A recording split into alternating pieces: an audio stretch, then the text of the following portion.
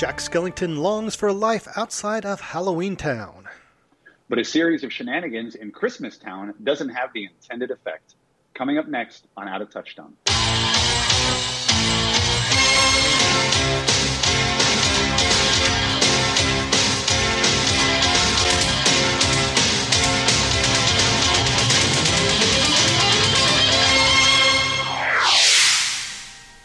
There are few who deny it. What I do, I am the best, for my talents are renowned far and wide. When it comes to surprises in the moonlit night, I excel without ever even trying. With the slightest little effort of my ghost-like charms, I have seen grown men give out a shriek. With the wave of my hand in a well-placed mow, I have swept the very bravest off their feet. Yet year after year, it's the same routine, and I grow so weary of the sound of screams. And I, Jack, the Pumpkin King, have grown so tired of the same old thing. Well, it's a Touchstone musical, so we had plenty of songs to choose from. I actually went with the title of Jack's Lament. That was, of course, Danny Elfman doing the singing. Welcome to Out of Touchstone. My name is Mike DeKalb. On the other end of the Skype line is my co-host, Chad Smart. Chad, it's a new year. We've got a Touchstone musical to talk about. How are you doing? I am doing pretty well A-okay. Real quick, though, I do want to say, before we get into this, I don't know. I'm kind of, I guess concerned might be the wrong word, but I'm interested to see how this episode plays out. Because we have a very popular film and a movie that is probably popular for other reasons. And I think our discussion about these two films should prove to be quite interesting and enlightening. Eye-opening. Yes. Yeah. Well, before we get into it, again, I mentioned it's a new year. I apologize if 2021, our episodes were a little bit more spaced out. Chad and I both had a lot of stuff going on in our lives. I think hopefully that's behind us. I did see a really funny tweet the other day that said, may the only thing that negative that you have to deal with in 2022 is your COVID tests. And I kind of like that mentality. But I feel like sometimes, we started this show 2 years ago, and at the time Chad and I were both working at Disney. We both still do, but it's like this was sort of an idea to kind of just go back and discover these movies. At one point I was working at Fox, and I was working on Fox's catalog movies, and so when Disney bought us, I thought, that's a good time to start this podcast to look into these movies, because it might make my job a little bit easier if I'm going to have to learn the Disney catalog. And so we sort of did this for friends. I don't expect it to be great big, and I'm always surprised when I find out people are listening, right? Like, my wife is the producer of the show. She keeps track of the downloads. I think she saw that we recently went over 3,000 downloads, which that blows my mind. I mean, we're coming up, this is our 49th episode. But I'm always really flattered when I see nice tweets about me. And I just wanted to kind of call out a few people. And that was three people in particular. One is named Keith Adams Jr. The other one is named Jackson Boren. And then the third person just goes by the Twitter handle of PopCulture413. And I just wanted to say thank you for listening. I know that they said that they didn't know that there was a Touchstone podcast out there, and they really like these movies. And I kind of hope they're in the same boat that we are, right? They're about the same age. They also wonder, what happened to Disney movies? What happened to these great Touchstone movies? I was talking to a friend recently. He's been listening to our podcast, and he was surprised at how few of them were on Disney Plus. And I was like, that's just what it is. I think there's only about 14 or 15 Touchstone movies on Disney Plus. But it's so nice to have this community, and it's kind of what keeps us going. And it was nice to see that reaction at a time like this, because around the holidays, I went on vacation, and it was like, we're still doing this show. We've had a long year, but now it's going to be fun. It's going to be fun, even though 1994's Touchstone slate, I got to be honest, is not the greatest. And we'll get into that when we get into it. But at least we get to wrap up 1993 with a couple of really good movies. And the first of which is going to begin our discussion today. And it was released on October 13th, 1993, and it's called The Nightmare Before Christmas. From Touchstone Pictures. 'Twas the night before Christmas, but in the land of Halloween, it was decided that this year something new would be seen. Whoa! Surprised, aren't you? From Tim Burton, the director of Beetlejuice and Edward Scissorhands, comes a motion picture experience unlike any other. Tim Burton's The Nightmare Before Christmas. And what did Santa bring you, honey? Rated PG. Coming this month to a theater near you. The film was based on a poem by Tim Burton. Of course, you see Tim Burton's name appear above the title in a lot, even though he didn't direct it, he just produced it. The poem was written while he was still working as an animator at Disney. I read that he was inspired by seeing a department store window changing from Halloween decorations to Christmas decorations, and he was just like, thought that was kind of an interesting juxtaposition. He made few short films back in the day when he was working at Disney, and of course he moved on to huge success directing films like Beetlejuice and Batman and Edward Scissorhands. He was too busy directing Batman Returns to direct this film, but he did serve as producer. The director in the film is Henry Selick. Like Tim Burton, he was also a Disney animator in the early 1980s, and he was familiar with the poem since he was friends with Tim Burton when he wrote it. He only had 3 directing credits before this film, a 1981 short called Seepage. He did the music video for Party at Ground Zero by Fishbone. I did not realize that. And he also did a 1991 TV pilot called Slow Bob in the Lower Dimensions. I did not look, Chad. I wonder if that's available on YouTube or one of those things where they show like the best pilots and never got picked up. I don't know. I've never heard of that. I will have to look that up after this show.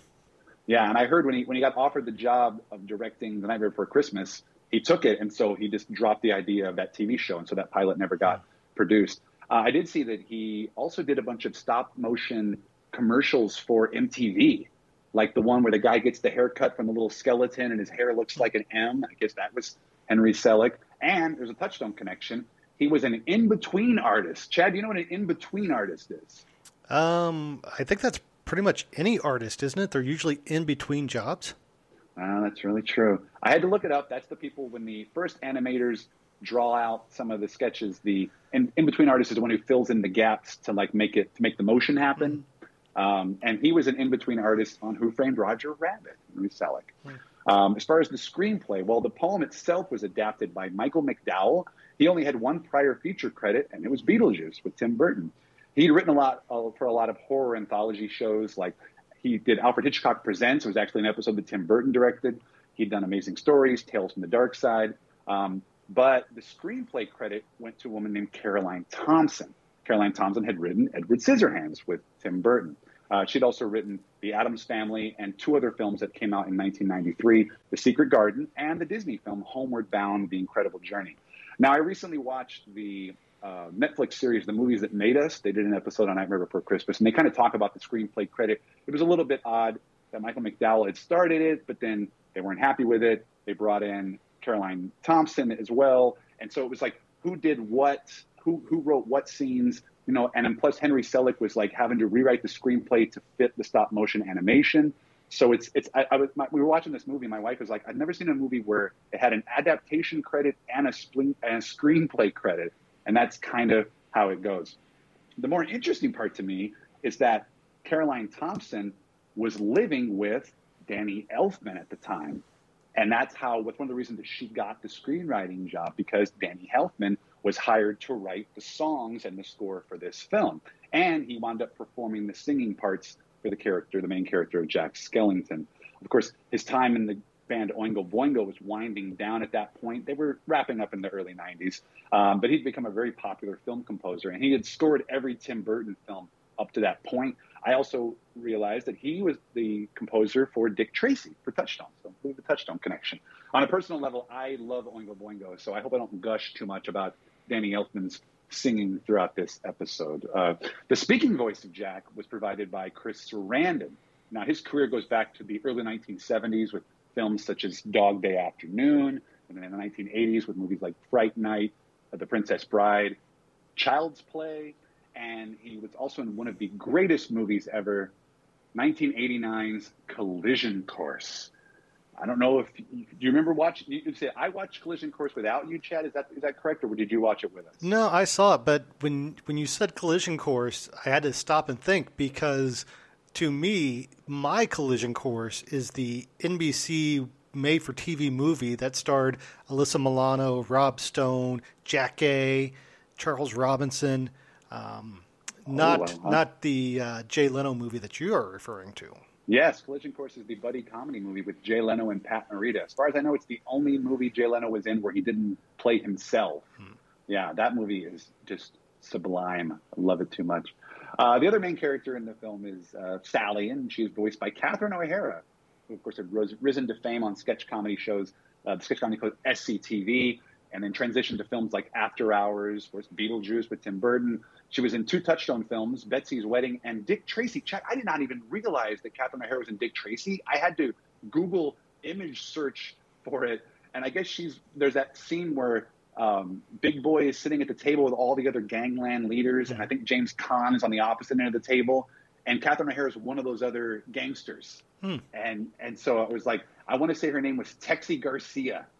And I'm like, okay, I had no idea that she was in yet another Touchstone movie. And of course, she was in the 2 Home Alone films. Her most recent film credit before Nightmare Before Christmas was Home Alone 2.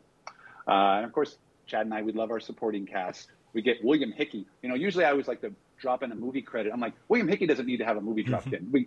You know who William Hickey is. He's one of the greats. We get the Tim Burton connection again with Glenn Shaddix, who was in Beetlejuice. Of course, he played the priest in Heathers. I love him. I love that movie way too much. But do you love your dead gay son? I love my dead gay son. Paul Rubens is also in the supporting cast, of course, in Pee-wee's Big Adventure, directed by Tim Burton. And Greg Proops is one of the voices. He was doing Whose Line Is It Anyway at that time, or at least maybe the UK version of the show at the time. But well, I guess we always like to discuss the films by posing questions at each other. We'll look at some of the acting performances. In this case, we got to deal with the voice acting because correct me if I'm wrong, Chad, this is the first, not only is this the first Touchstone musical, but this is the first Touchstone animated film, correct?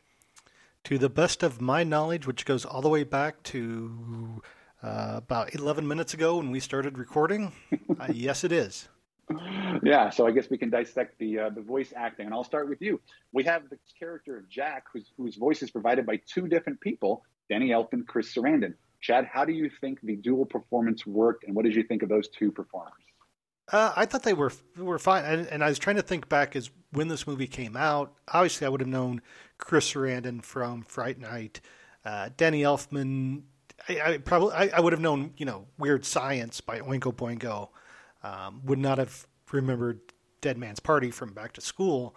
But I was trying to think, did I notice a difference in the voice tones? And I don't think I did. I think watching the film, you just accept that, the singing voice is the same as the acting voice or the speaking voice. I think they mesh pretty well.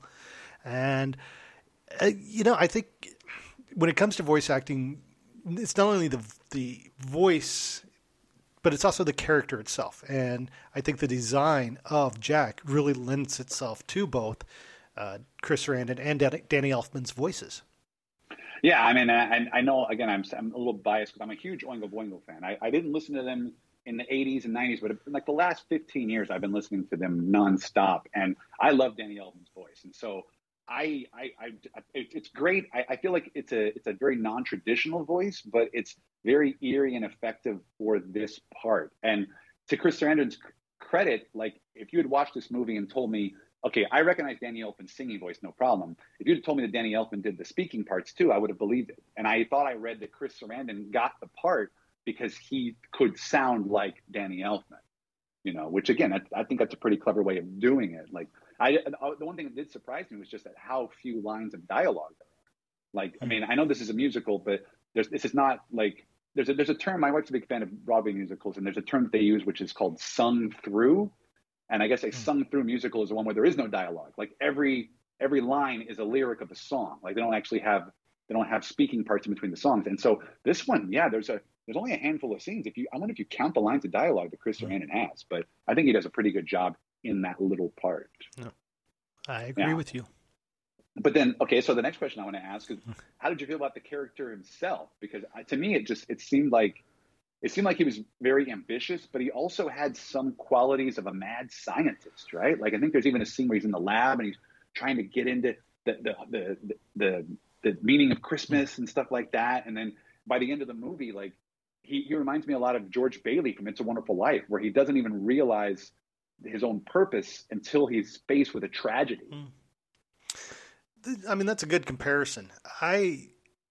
Going back to what I was saying earlier, I think the character itself, to piggyback off of, the voice, you need the voice, but then you need the character for the voice to match. But in a leading role, you also need a good character. And I think Jack, just his look and the fact that he kind of separates himself from the rest of Halloween Town, because, you said he finds his purpose, but when he's trying to find that purpose, I think he is a perfect example of someone who, you go to work every day, and after 20, 30 years, you're like, okay, what am I doing here? Why am I still working this job? And yeah, he wanted something, but then yes, he finds out that, well, there's a reason he has that job. He's good. But yeah, I thought I thought the character was had enough depth to make you believe in these fictitious holiday towns and make you believe that, I guess what I'm trying to say is I would be curious to see a mashup of Sandy Claus and Jack Skellington in the future for a sequel. Buddy cop action using Weird Al's "The Night Santa Went Crazy" song as a template. But kind of going off from there. But yeah, that's what's in my head right now. Oh, I wonder, because I like the dynamic where Jack does feel like a hero and a villain at the same time in these movies. But yeah, and like you said, sometimes you don't realize that the best thing you have is what you already have, right? If you've been doing it too long. I was going to ask you, have you ever seen the movie Sullivan's Travels? I have not. Okay, that's the Joel McCrea, Veronica Lake from the early 40s. And the whole point of the movie is Joel McCrea plays a movie director, and he makes silly comedies. And he says, I want to make something more meaningful. And he says, I want to make a movie called Oh Brother, Where Art Thou? That's where that title comes from.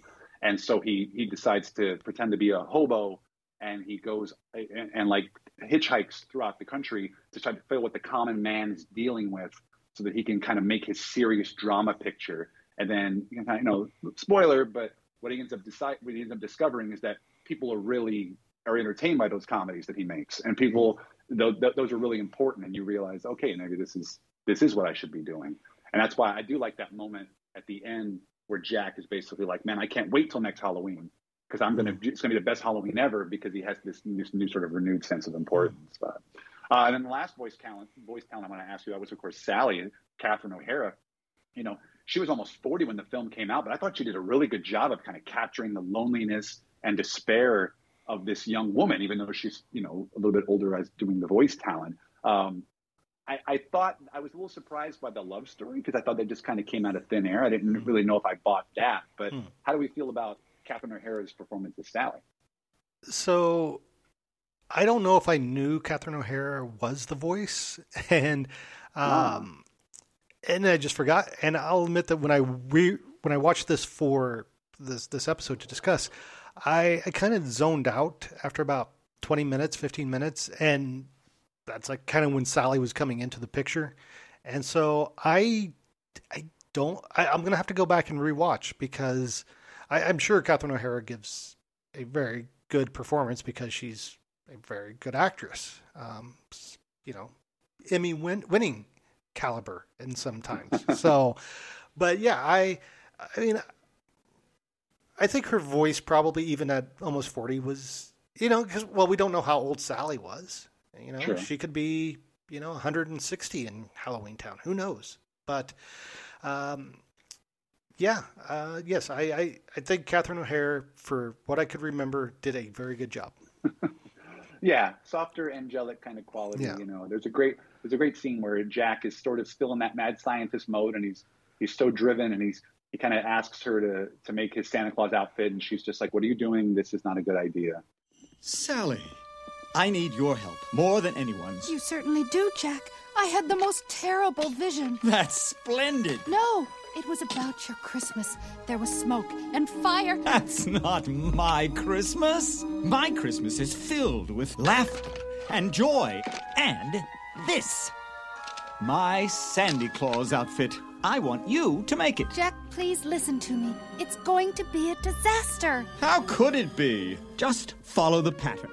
This part's red. The trim is white. It's a mistake, Jack. Now don't be modest. Who else is clever enough to make my Sandy Claus outfit? Next! I have every confidence in you. But it seems wrong to me. Very wrong. All right, so the next question I got, we'll split up and go into more about the screenplay and the production. This movie, to me, is obviously just very visually stunning. And so, Chad, I would hope that the visuals pull you in like they did me. This is one of those things where when you're looking at something today versus when you saw it for the first time, if you saw it 30 years ago, even if I didn't know, even if his name was not above the title, you could just look at this and say, "Oh, this is Tim Burton." Mm-hmm. It's very, a few years ago they did an exhibit here at the LACMA, the LA County Museum of Art or whatever it is, and there's a Tim Burton exhibit, and we walk through it, and you're like, "Yep, all of these pieces of art, all these drawings, all these sketches look exactly what you would expect Tim Burton to do." And so, and there's nothing wrong with that because Tim Burton has a very interesting and unique visual style. It's kind of the next evolution of the Addams Family original drawings. And so, that style is what makes Nightmare Before Christmas so, entertaining and good to look at. And why I think it's probably stood the test of time is because it is a unique presentation. Yeah, it's funny. My wife and I, we're big fans of Disneyland, and every once in a while when we go, especially when it's really hot outside in the middle of the afternoon, we'll go over to California Adventure, and they have the Animation Academy. Have you ever done the Animation Academy, Chad? I've walked through there. Yeah, and they have the thing where like every half hour they pick a different character and they show you how to draw it. And it's like I have no artistic talent whatsoever, but my drawings, I'm always happy with how they come out because they really kind of guide you through it really slowly and surely. And the last time we were there, the character to draw was Jack. And I was like, okay, this is going to be really cool. I get to draw Jack Skellington. And they always have, the animator always has a little headset on and they have a little screen kind of magnified onto a big screen. And when she is introducing herself to the crowd, she said, "Do you guys know who directed Nightmare Before Christmas?" And of course, everybody in the crowd is like, "Tim Burton." And then she goes, no. And she's getting ready to tell you who it was. And then I yelled out, "Henry Selick." She was like, "Oh, who said that?" Yes, it was Henry Selick that did it. Just this random thing that I happen to remember. But yeah, like you said, this is his style. It's very reminiscent of Beetlejuice. Mm-hmm. It kind of has that. I think it was more of a fairy tale than a feature film, but I could not turn away. It was great to see stop motion kind of brought back into the greater public consciousness. It has some great elements of like silent films, like the scene where Sally and Jack meet. There's not a whole lot of dialogue and stuff. It's like you said, it's a landmark. It's very iconic and it has stood the test of time. Even if it wasn't as memorable when it did come out, it seems like slowly but surely, whether it be the goth kids that really fell in love with it, or if it was Oingo Boingo fans who like the music, because I still don't know why I never owned this soundtrack, because it does play like an Oingo Boingo album at times, and also plays like a musical as well. But and speaking of the musical, that's the next question that I have for you is, did you like the music? I'm a little bit, I'm biased being an Oingo Boingo fan, but I just felt like the melodies totally get stuck in your head. I saw some commercials airing during this holiday season that had the "What's This" instrumental melody playing in it, like it's still being used. I like the overture that kind of sets up the film, which is basically common in musicals. And so it was like that weird balance of an Oingo Boingo record and a musical. And I absolutely love it. I need to get this soundtrack now. Yeah, I think I've talked to you about this before, that the sign of a good musical is when you walk out of the theater and you're still singing the songs, and for me, when I saw Josie and the Pussycats, when I saw the movie version of Chicago, having never seen the play before, I went out and bought the soundtracks because I'm like, these songs are stuck in my head.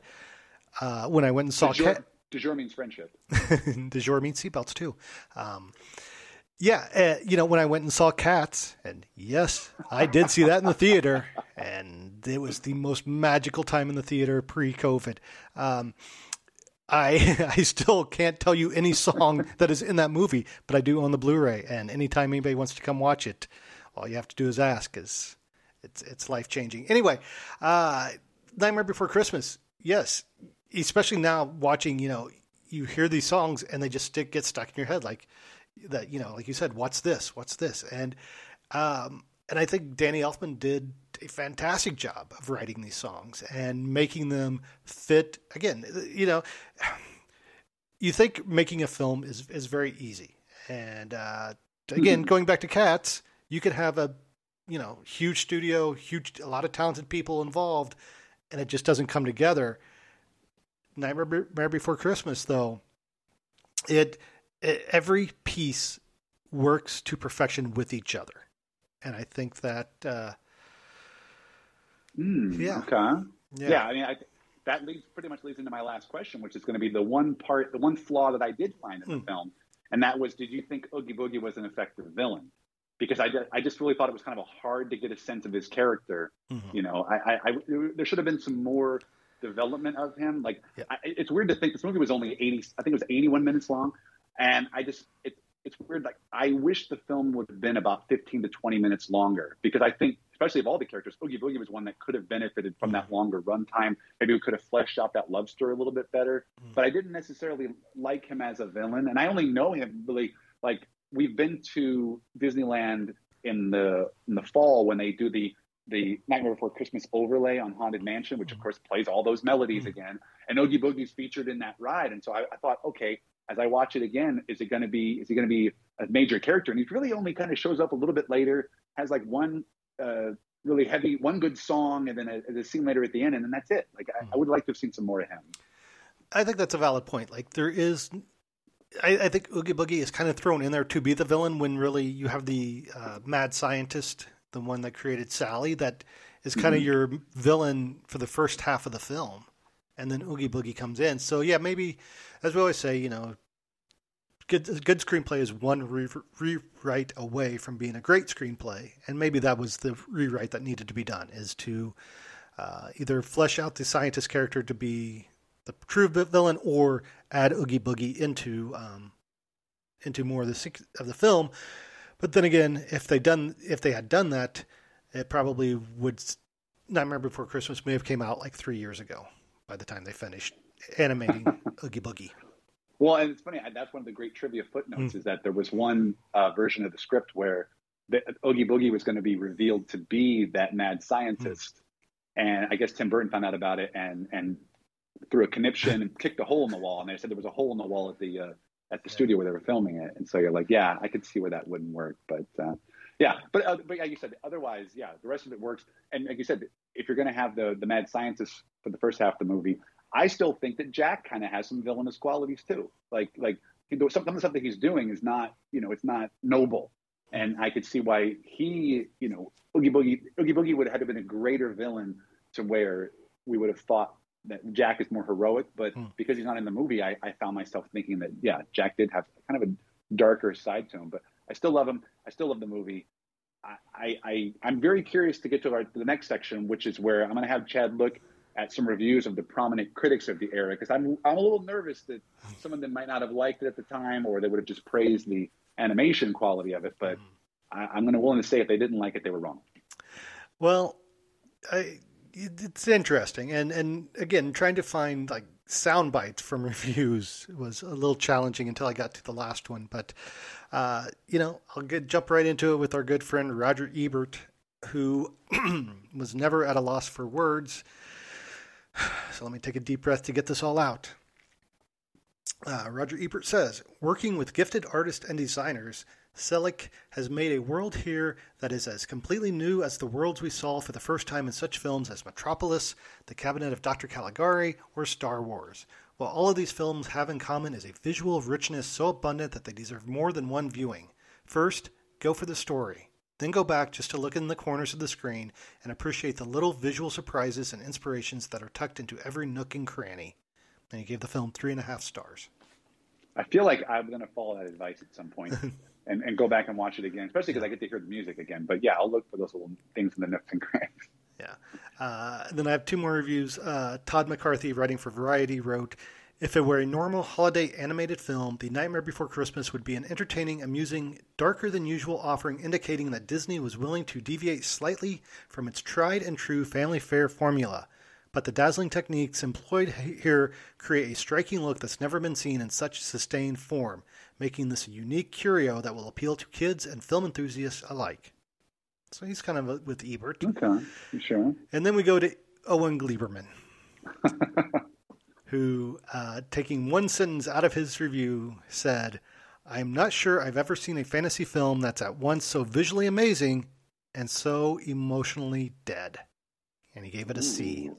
Oh, okay. Well, the characters are dead, aren't they? Yeah, maybe that's what he's saying. Maybe that's, yeah.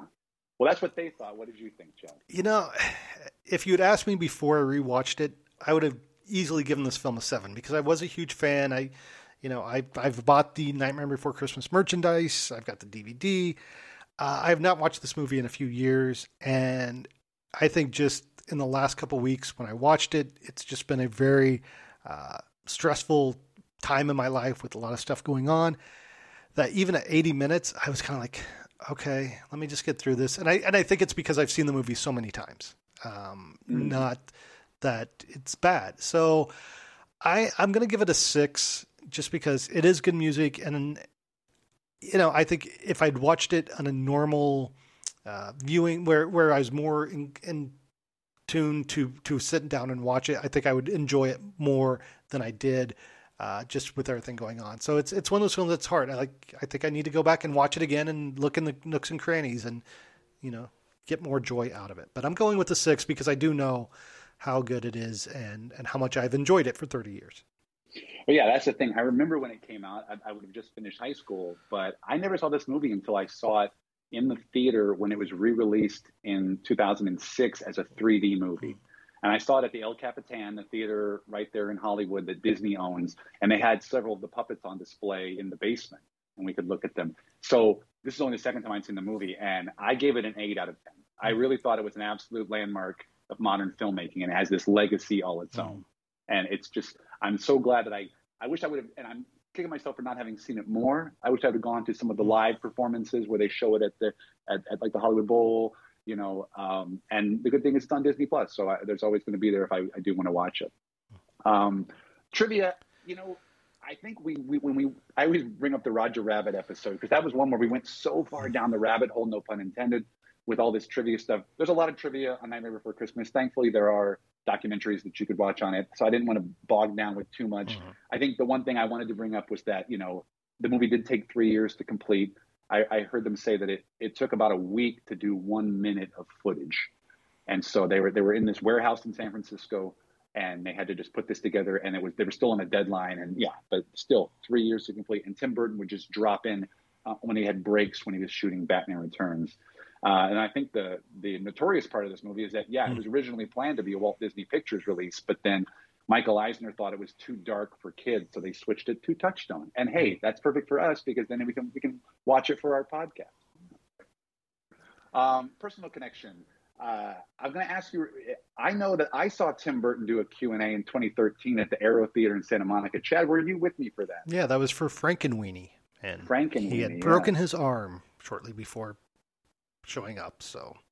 Oh, you remember? Oh, I forgot about that. Yeah. Frankenweenie was fun. It's one of those ones where, when Chad and I would go to a lot of these director Q&As for people that we admired for many years, it was always great when the movie they're promoting was one that you actually liked.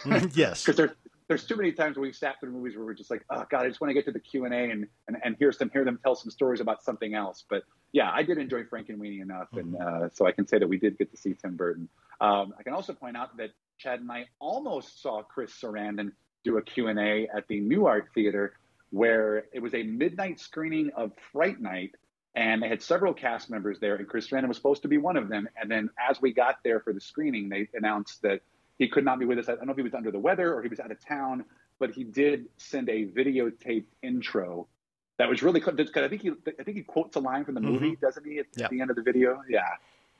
But that was one of the more infamous Q&As that Chad and I went to, because it was a midnight screening. The movie did not start till 1 o'clock.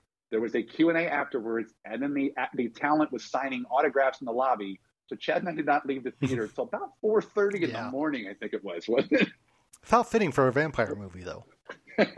Yes. And then, of course, I mentioned Greg Proops as in the Sporting Cast, just so that I can bring up the personal connection, is that I've been very fortunate to have seen Greg Proops do his live podcast a couple of times in Hollywood. He used to go to the Cinefamily, the silent movie theater on Fairfax, for his podcast, which is called the Greg Proops Film Club.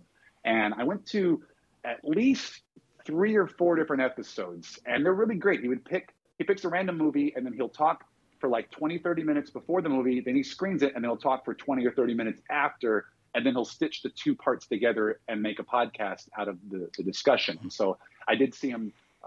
He usually tries to focus on like one particular performer from the film and then talk about them. So the first time I went, he was showing Alfred Hitchcock's Lifeboat, and he discussed the actress Tallulah Bankhead. I went another time for Gilda, and he discussed Rita Hayworth. And I think the last time I went, they showed Pillow Talk, the awesome Rock Hudson, Doris Day, which you haven't seen it, go watch it right now. And he talked about Doris Day, and that was really cool. So, but I think he's got a couple podcasts. He used to have one called The Smartest Man in the World. I know that. So, but I'm trying to think. Did you ever go to one of the Greg Proops film clubs? Did you ever see him in person? I have not. Oh, yeah. He's a hoot. He's really, really funny. Okay, well, let's look at the legacy of the film. Well, this is Nightmare Before Christmas. This is one of the most marketed touchstone films at this point, with movies like Roger Rabbit and Dick Tracy. Even though it's now considered a Disney film, it's well represented at the Disney parks. If you go, the last time I was at Disneyland, there was somebody dressed up like Jack, and it was creepy because the guy didn't have like a big head. He just had like this extension of his skull, and it just did not look right. But there's so much merch for sale in the stores, and of course, like I said, during the fall, if you get a chance, it's really cool when they put the Nightmare Before Christmas overlay on the Haunted Mansion ride. It's really entertaining. As I mentioned, it was re-released into 3D theaters in 2006, and at that time, the Touchstone Pictures logo was removed and replaced with Walt Disney Presents, which I believe that's how it plays on Disney Plus. I can't remember if I saw the Touchstone logo or not when I watched it. And then, as I also mentioned, they did live performances of the movie at the Hollywood Bowl back in 2015, 2016, and again in 2018. They did it this past year at the Banc of California Stadium, which is the brand new soccer stadium we have out here in LA.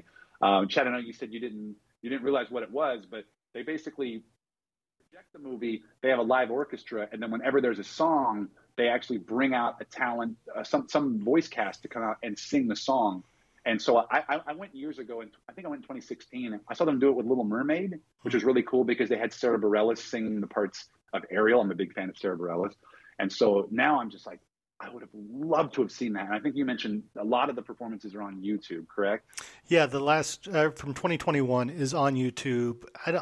It's like 55 minutes, so I don't know if they cut out, like the non-singing portions. It still flowed pretty well, and yeah, I didn't realize, that it was going to be Danny Elfman, Weird Al Yankovic, Paul Rubens, Billie Eilish. I was like, oh, I just was expecting play the music along with the film, but silly me, should have looked at the fine print better. Yeah, and one of the cool things about it, the live performances, usually, I think they've done it every year. They'll do an encore where Danny Elfman will come out and play Dead Man's Party, which is, like you said, he doesn't perform anymore because he's worried about hearing loss. So it's kind of unique. All right, we're going to move on, Chad. Any final thoughts about Nightmare Before Christmas? I'm just going to say that I like the film. I need to watch it in a better frame of mind, I guess. But when it comes to these podcasts, these films that are so popular and that have stood the test of time, I don't find them as interesting to talk about. But this next film that we're going to talk about, I have been dying for a week to talk about this next film.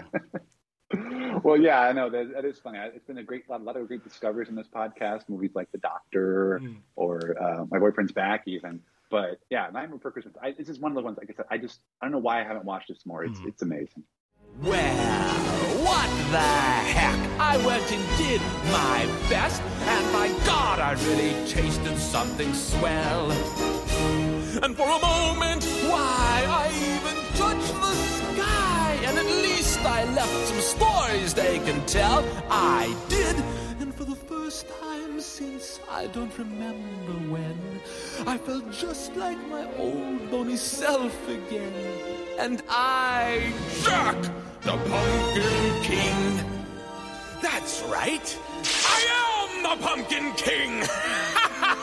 And I just can't wait until next Halloween.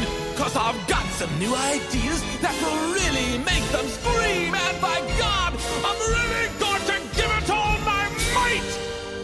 Uh-oh. I hope there's still time to set things right.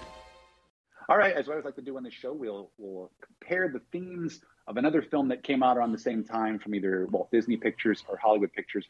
And I got to be honest with you, Chad, when I plan out the year in advance and I try to link these movies together, these two movies were the ones that I just could not link to anything else. And so I said, let's just link them together because they're so unique. Nightmare Before Christmas, and of course, the next film that we're going to talk about from Hollywood Pictures, which was released on May 28th of 1993, and it's called Super Mario Brothers. From Hollywood Pictures. You must be the great Koopa. He controlled half the universe. Guy in charge. But he wanted more. Get me the rock!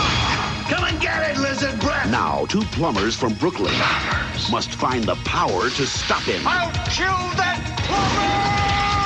See you later, alligator! Super Mario Brothers, rated PG, parental guidance suggested. Starts Friday, May 28th at a theater near you. I think, Chad, you joked about it before, but this is one of those movies that makes me wish this podcast was called Out of Hollywood. Because, I mean, we're here to talk about the Touchstone movies, but there is so much to unpack with Super Mario Brothers that I'm so glad that we got to see it. And, I mean, again, I don't know how you can link it back to Nightmare Before Christmas, but I'm going to try. Fever dreams. They're both fever dreams. Exactly. Be a great double feature. This film was directed by Rocky Morton and Annabelle Jankel. And if those names sound familiar to our Touchstone fans, that was because they had previously directed DOA in 1988 for Touchstone. They had also created the TV series Max Headroom. The screenplay had gone through several different writers. I see the name Barry Morrow, who had written Rain Man. I see we had Jim Genuine and Tom S. Parker. They had written Stay Tuned. Then a screenplay was written by the British writing team of Dick Clement and Ian LaFrennay, who were coming off of movies like The Commitments. Their screenplay was a lot more of an adult version. I'd read that some of the cast members did not agree to do this film until they read the Dick Clement, Ian LaFrennay script. And that's what got people to do it. So, of course, the cast was all disappointed when that script, when they were fired and replaced by Parker Bennett and Terry Runte. Now, their only prior screenwriting credit was the 1991 comedy Mystery Date. And you also had some script doctoring work from Ed Solomon. Denomalos. Denomalos. You beat me to it. Yes, Denomalos. Yeah, he had done the Bill and Ted films, and his most recent film before this was Mom and Dad Saved the World.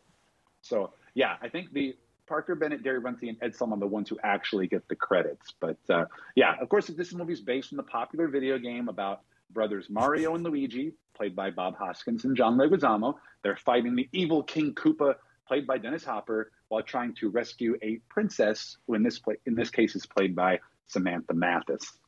We get a lot of Disney returnees, I guess we should say, in this movie. You know, Bob Hoskins was in Who Framed Roger Rabbit. He was also in Passed Away for Hollywood Pictures. One of those great finds from this podcast. I can't recommend that movie enough. I totally forgot. Dennis Hopper was in My Science Project, the fourth film. I forgot about Baby, the Secret of the Lost Legend. The fourth Touchstone film, My Science Project.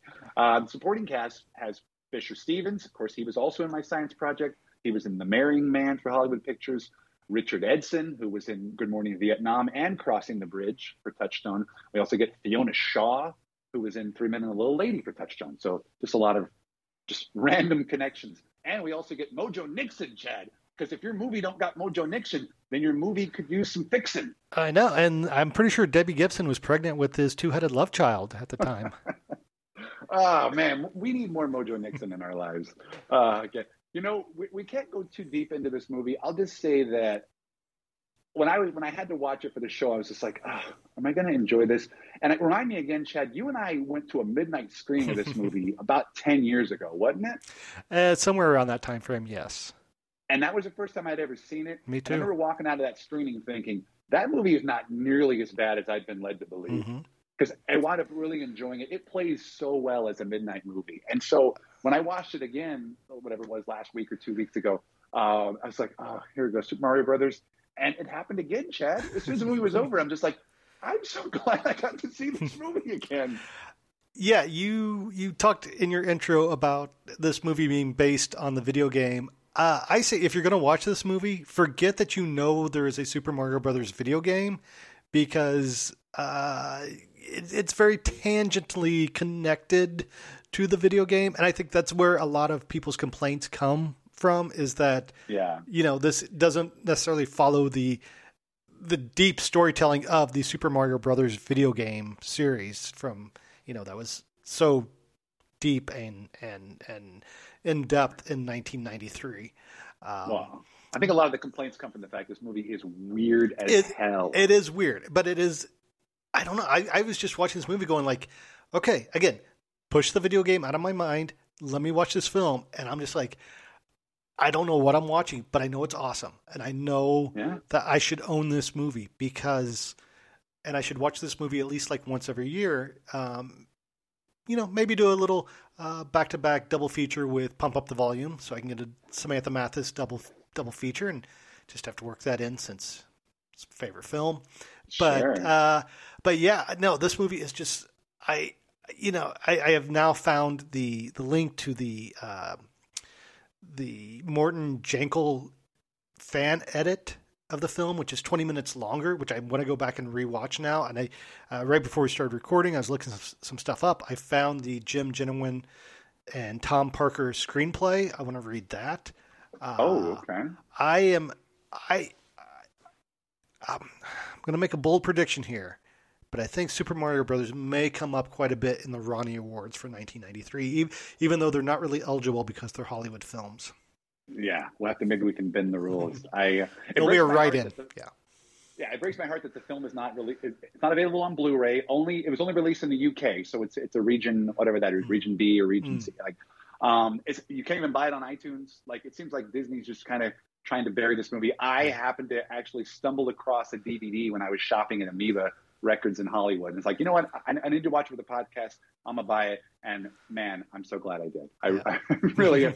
When you and I went to that midnight screening, I think I have it somewhere. I don't know where I put it, but there were some people there that were trying to I think it might be the people that put together that director's cut for on YouTube. They put out a comic book that was like a sequel. I don't know if the writers had tried to put together a sequel at one point, and so there is a comic book of the sequel that I have somewhere, and I don't know what I did with it. And so now I kind of want to go back and reread that, but I know I still have it in my possession.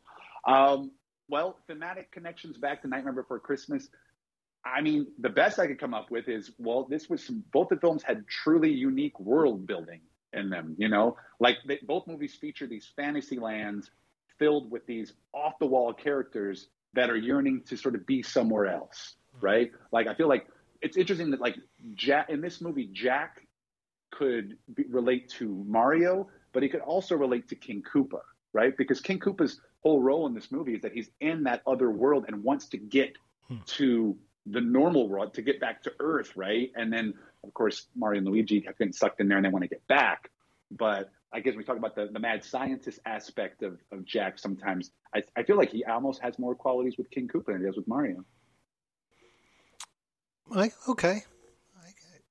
I hadn't thought that much about it because, like I said, I just watched this movie and went, wow, this is fantastic. And I don't know why Dennis Hopper and John Leguizamo and Bob Hoskins badmouthed it afterwards. But I think the stories I've always heard is that the production was a real nightmare. Yes. No pun intended with Nightmare Before Christmas. Yeah, it's like the directors didn't know what they were doing. There were so many problems in the set. Yeah. Again, the script wasn't the right script when they showed. I said the actors showed up on set to learn that they're not working on the same script that they agreed to. Now, I think that would probably upset you. Yeah. Yeah, I can understand that, but yeah. The other thematic connection, I wonder, would you say that I feel like both the Jack Sally love story and the Luigi and what was Samantha Mathis? Daisy. What was it? Daisy, Princess Daisy.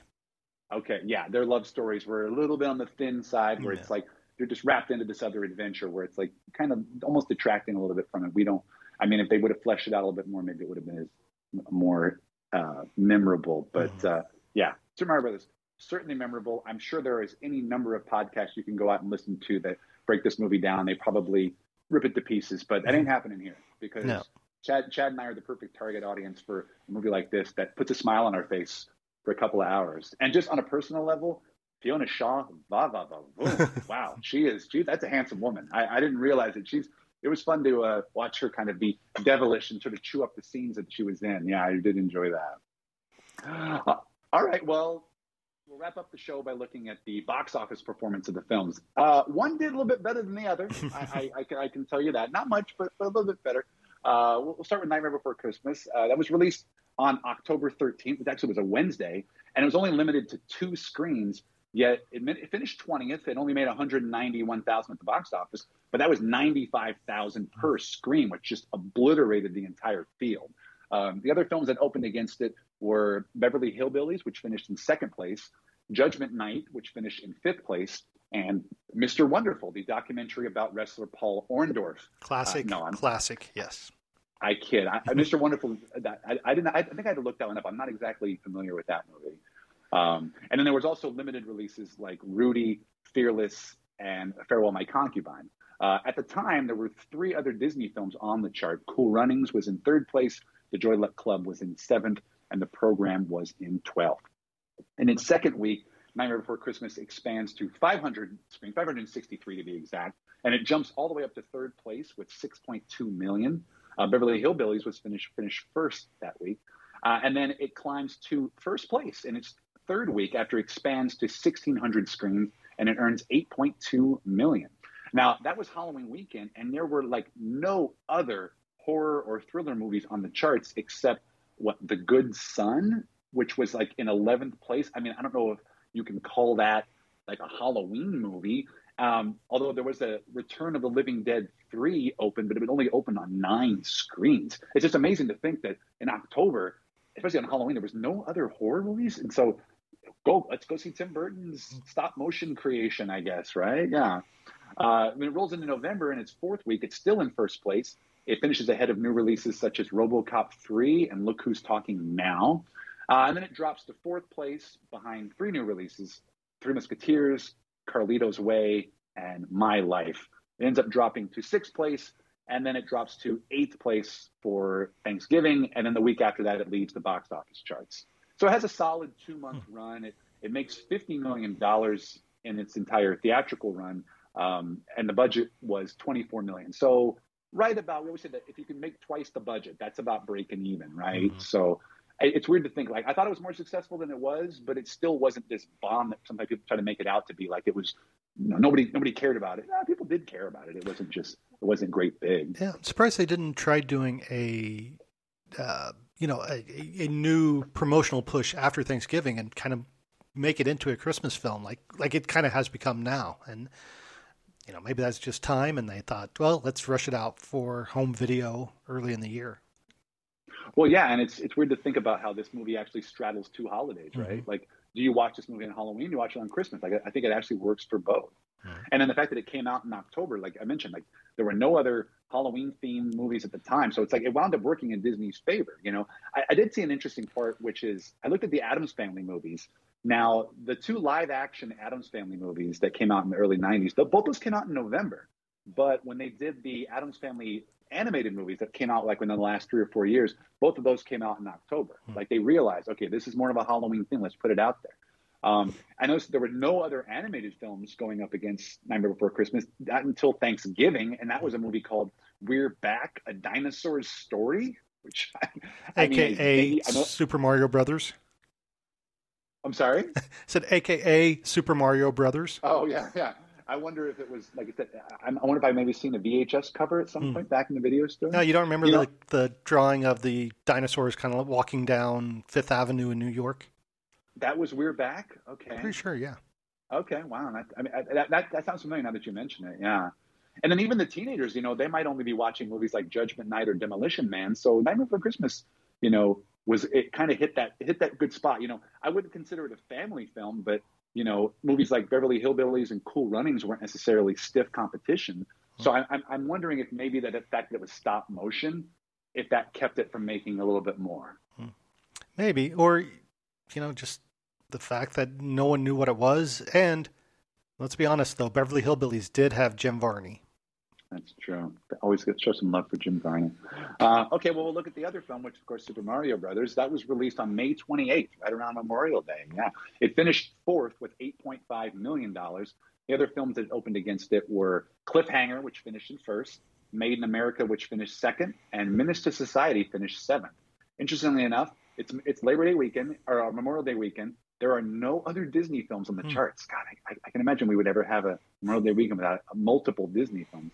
And its second week, it drops to sixth place. It only makes $4.2 million, half what it made the first week. And we get new films. We actually get two new Disney releases, Guilty as Sin, which finished in third place, and Life with Mikey, which finished in seventh place. And then its third week, it drops to 10th place when Jurassic Park opens. And, of course, game over at that point, right? No one's watching any of the other big budget action movies. Of course, it drops off the box office charts after only 3 weeks. It grosses $20.9 million in its entire theatrical run. And the budget, I saw reports that said it was somewhere between 42 and 48 million. So I can believe that, because after watching it again, like the sets and the scenery are just incredible. And I'm sure those did not come cheap. Yeah. Well, at least we had one movie that made twice its budget and one movie that made half its budget. So I don't know. You call that breaking even. As far as Mario Brothers box office analysis, I mean, the initial burst might have been due to the love of the video games, but I'm imagining that word of mouth probably sank this film to where it couldn't compete in that tough summer marketplace, right? And like I said, the fact that you're hoping that people who know the video game are coming into the movie, but they're not getting the video game that they expect. And I think that probably rubbed people the wrong way. Yeah, and who's it going to? It's like I heard that one of the problems they had with these screenplays, they kept changing the screenplays because they wanted to make it more kid-friendly. But I'm like, wouldn't the teenagers been the ones that probably played the video games? Do you want to try to make it appeal to adults? Like, there were no other real kids movies out at the time, unless you consider a movie like Hot Shots Part 2, a family-friendly film. I don't know. I kind of get the feeling that if the movie was just maybe slightly better, you and I like it from like a cult film standpoint, but if it had just been a little bit more tight and cohesive, even if it had been something like Teenage Mutant Ninja Turtles, I think it could have done a lot better business. I think they didn't know who to make it for, and then the audience didn't know who it was made for, so they didn't go see it, I guess. All right, well, we always like to look at the awards consideration for the films as well. I'm surprised. I did not see anything for Super Mario Brothers. And I say I'm surprised because as much as it's been harped on over the past few years, I don't think it got any Razzie nominations, which was a bit of a shock. Yeah, Nightmare Before Christmas did get some awards. Real quick, I think Yoshi should have at least gotten a Young Actors nominee for Super Mario Brothers. Yeah, I guess the Marios themselves were just. I guess maybe because he was 65 million years old. Maybe he didn't qualify for a young actor. Yeah. That's true. Yeah, that's true. Nightmare Before Christmas did get some award nominations. It got an Academy Award nomination for Best Visual Effects, which it lost to Jurassic Park. Danny Elfman's score got a Golden Globe nomination. It lost to the film Heaven and Earth, and that score was performed by Kitaro. I think that was the Oliver Stone, one of Oliver Stone's Vietnam movies. There it is, the Young Artist Awards. It did get nominated for the Outstanding Family Motion Picture Action Adventure. Sure, you want to call it that? Okay. And it lost to, Jurassic Park, the family motion picture with all the young artists in it. I guess it did have the two kids, but one interesting tidbit is that according to IMDb, The Nightmare Before Christmas won the Best Family Film Award at the Nickelodeon's Kids' Choice Awards. I find that hard to believe, and so I looked on Wikipedia, and Wikipedia said that Jurassic Park won the Favorite Film Award. So I was like, how do we determine which one's correct? Well, wouldn't you know it? The 1994 Nickelodeon's Kids' Choice Awards are on YouTube. So I was able to watch it, hosted by Joey Lawrence. Whoa.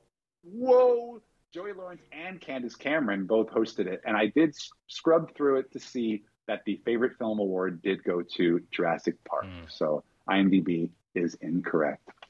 All right, well, let's recap the films we looked at. And we always like to look at would they fit Jeffrey Katzenberg's Disney ideal of singles and doubles. And I got to be honest with you, Chad, I thought they absolutely did, because there's a great statement that comes to mind when I think of these two movies, especially a movie like Super Mario Brothers. Fortune favors the bold. Super Mario Brothers was a wildly popular game, but the movie was, I think, doomed by just way too much interference. And then if you look at Nightmare Before Christmas, that's becoming a sort of beloved holiday film, which Disney has wound up reappropriating into their group of classic animated films and intellectual properties. So I can't fault the studio for either one of these films. Yeah, I mean, Super Mario Brothers is an interesting choice. And like you said, I think just too many people were involved for it to have a cohesive, focus and solid project. But I know they're coming out with an animated film later this year, but I would love to see a live action Super Mario Brothers sequel, or spiritual sequel at least to Super Mario Brothers. And yeah, Nightmare Before Christmas, you figured, with Tim Burton's name attached, coming off of Beetlejuice and Batman and even Pee-wee's Big Adventure, I think, I can see why they spent the money on that one, but one was a gamble that paid off, and the other was The Nightmare Before Christmas. Yeah, and so we'll wrap up the show by saying where you can watch these films. Thankfully, Nightmare Before Christmas, as I mentioned, is streaming on Disney Plus, not a sponsor. Super Mario Brothers is a little more difficult to find. Like I said, unfortunately, I think you may have to go the physical media route. I checked iTunes. I don't know if it's on any of the other ones. There's a great website and app that I like to use called Just Watch, justwatch.com. They have a great app for your phone, and you just search the movie, look up any movie, it'll tell you where it's streaming. And I believe Super Mario Bros. Does not have it listed as streaming anywhere. But I will say, if you look for the alternate cut, I believe there is a website that has the fan edit streaming somewhere. So if you want to get at least something, there is that is out there. But I don't know exactly where that is, and I will not tell you because intellectual copyright laws, but I'm sure that's true. If you know how to operate search engines, you can probably find it. You'll have to just watch. Like I said, I lucked out and found a used DVD copy. I was going to go to the public library and find it, but I was able to buy a copy. And I believe that DVD is also, it's non-anamorphic widescreen too, so it just looks terrible on the big TV. Yeah. Well, and if you can't find it, I'm sure the old Captain Lou Albano Mario show is on YouTube. Oh, yeah. So watch that instead. All right. Well, what are we looking at for our next episode? Well, we get our second Touchstone sequel of the year 1993. What film is that? Well, you're just going to have to tune in next time to find out. Once again, my name is Mike DeKalb. You can find me on Twitter at Mike DeKalb. I also run the Out of Touchstone Twitter account. It's at Out of Touchstone. You want to shoot me an email? It's outoftouchstone@gmail.com. I'm not as active on Twitter, but it was nice to see those nice tweets that I mentioned earlier today. I hope we got some new subscribers, and I hope they enjoy what they hear. Again, my co-host is Chad Smart. You can find him on Twitter at Chad Smart. He also has another podcast that you and I host. At the moment, it's called Wonder Why, where we look at one-hit wonders. Chad, what are we talking about in our next episode of Wonder Why? I like big hits, and I cannot lie. Yeah, you and I are going to take a look at the Seattle rap scene with Sir Mix-a-Lot. Yeah. And, nice. I just want to say, I want to give thanks to the people you mentioned at the beginning of the show. I've had some interactions on Twitter myself with them, and I, as long as it's not the Disney legal team tweeting at us, then I think we're okay. I know it's funny to think that we both kind of work with Disney as our jobs, and I'm always wondering, am I going to get a random email from somebody over there saying, "Hey, are you doing a podcast about our movies and pulling clips from them?" We don't make any money off of this, so we don't profit off of them. But to be honest, like I said, I thought this would, you and I hosting this podcast might actually make our jobs better if we got a chance to work on these films at some point. So, anyway, any parting thoughts for our dear listeners as we welcome to 2022? Yeah, no, just thanks for listening, and I can't wait to see what comes next. This is Out of Touchstone, and we're out of time. You're out of touch. I'm out of time.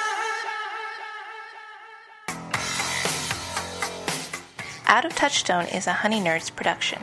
For more information, visit outoftouchstone.com. Like and subscribe on iTunes, Podbean, or wherever you find your podcasts. Thanks for listening.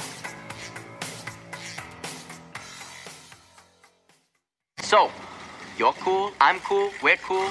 Thank you. Good night.